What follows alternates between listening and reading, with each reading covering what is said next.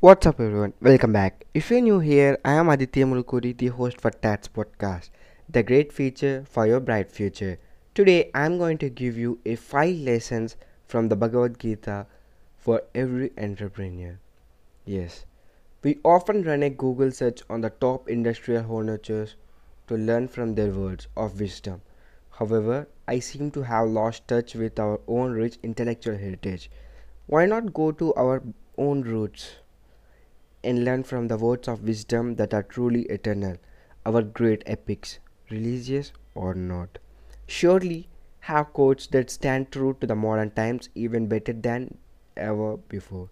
I am sure many of us must have explored or heard some great treasures hidden in the ancient scripture Bhagavad Gita. Below are a few slokas which I try to decode. I hope it will help entrepreneurs take away something from them. कर्मण्ये वधिकर्स्ते मा फलेषु कदाचन मा कर्म फले हेतुर्बुद्मते संगतोत्सव akarmi. A lot has been said and heard about karma, but the true essence lies in these two simple lines. Every entrepreneur should focus on their work, that is karma, without anticipating the results or outcome. You should not concentrate on much on final product and just enjoy the process of reaching there. We get swayed by our own vision and rely on its success too much. We forget it's pivotal to enjoy the whole process rather than just hoping for something that you know is anyway uncertain. Remember, having hopes or being optimistic is not wrong, but without actions, your path be dreadful. The art lies in the walking the tightrope and enjoy doing it. If the guy who walks the literal tightrope is scared or too excited, he will certainly fall. The trick to his success is that he enjoys it while he walks in order to reach the others and successfully. Vasamsi jirnani yata vihaye navani grahanti naro parani tata sarirani vihaya jirnani anyani samyati navani dehi.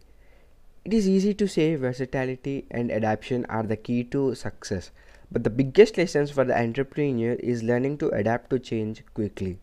Do not get stuck with your initial version. Learn to adapt, innovate, and explore new opportunities. Pave your journey like a traveler who is not attached to the city he visits or the hotel he stays in, but enjoys the experience of its all.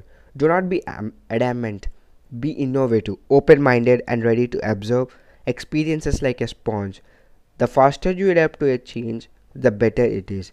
Remember, change is the only constant.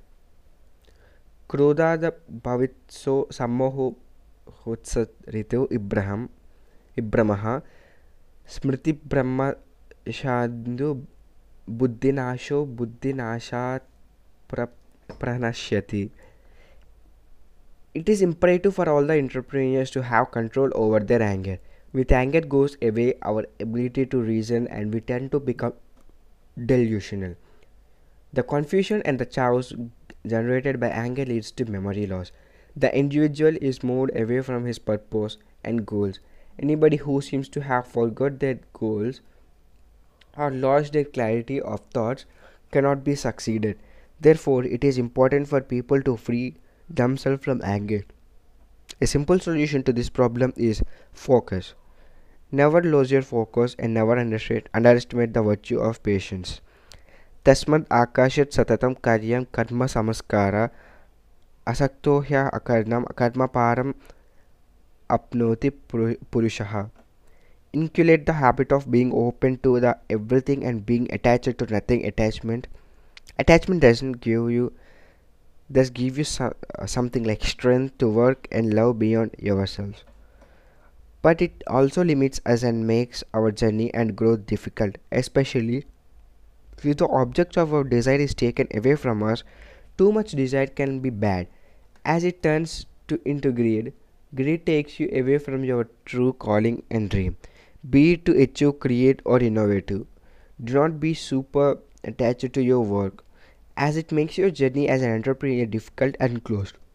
You cannot wear binoculars and run the rat race. You have to keep an open mind about the evolving market changes, adopt them. Keep a close eye on your goal, but do not get obsessive. Dumene vritie fahne yataddaso malencha yatol bravente gadbastata tenedam avratam. This simple shlok has the deepest meaning. It is like a dissuading curse, as everything pure has a covering that can often be misleading. For example, fire is covered with smoke, which prevents us from nearing it, and if a mirror is covered in a sheen, we cannot see what it is reflecting before removing the sheen. Similarly, knowledge is covered with desire that we must ignore or get rid of.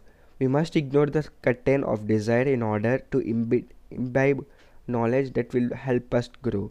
This isn't an easy way as it looks, but wise man is one who knows what to avoid and what to select.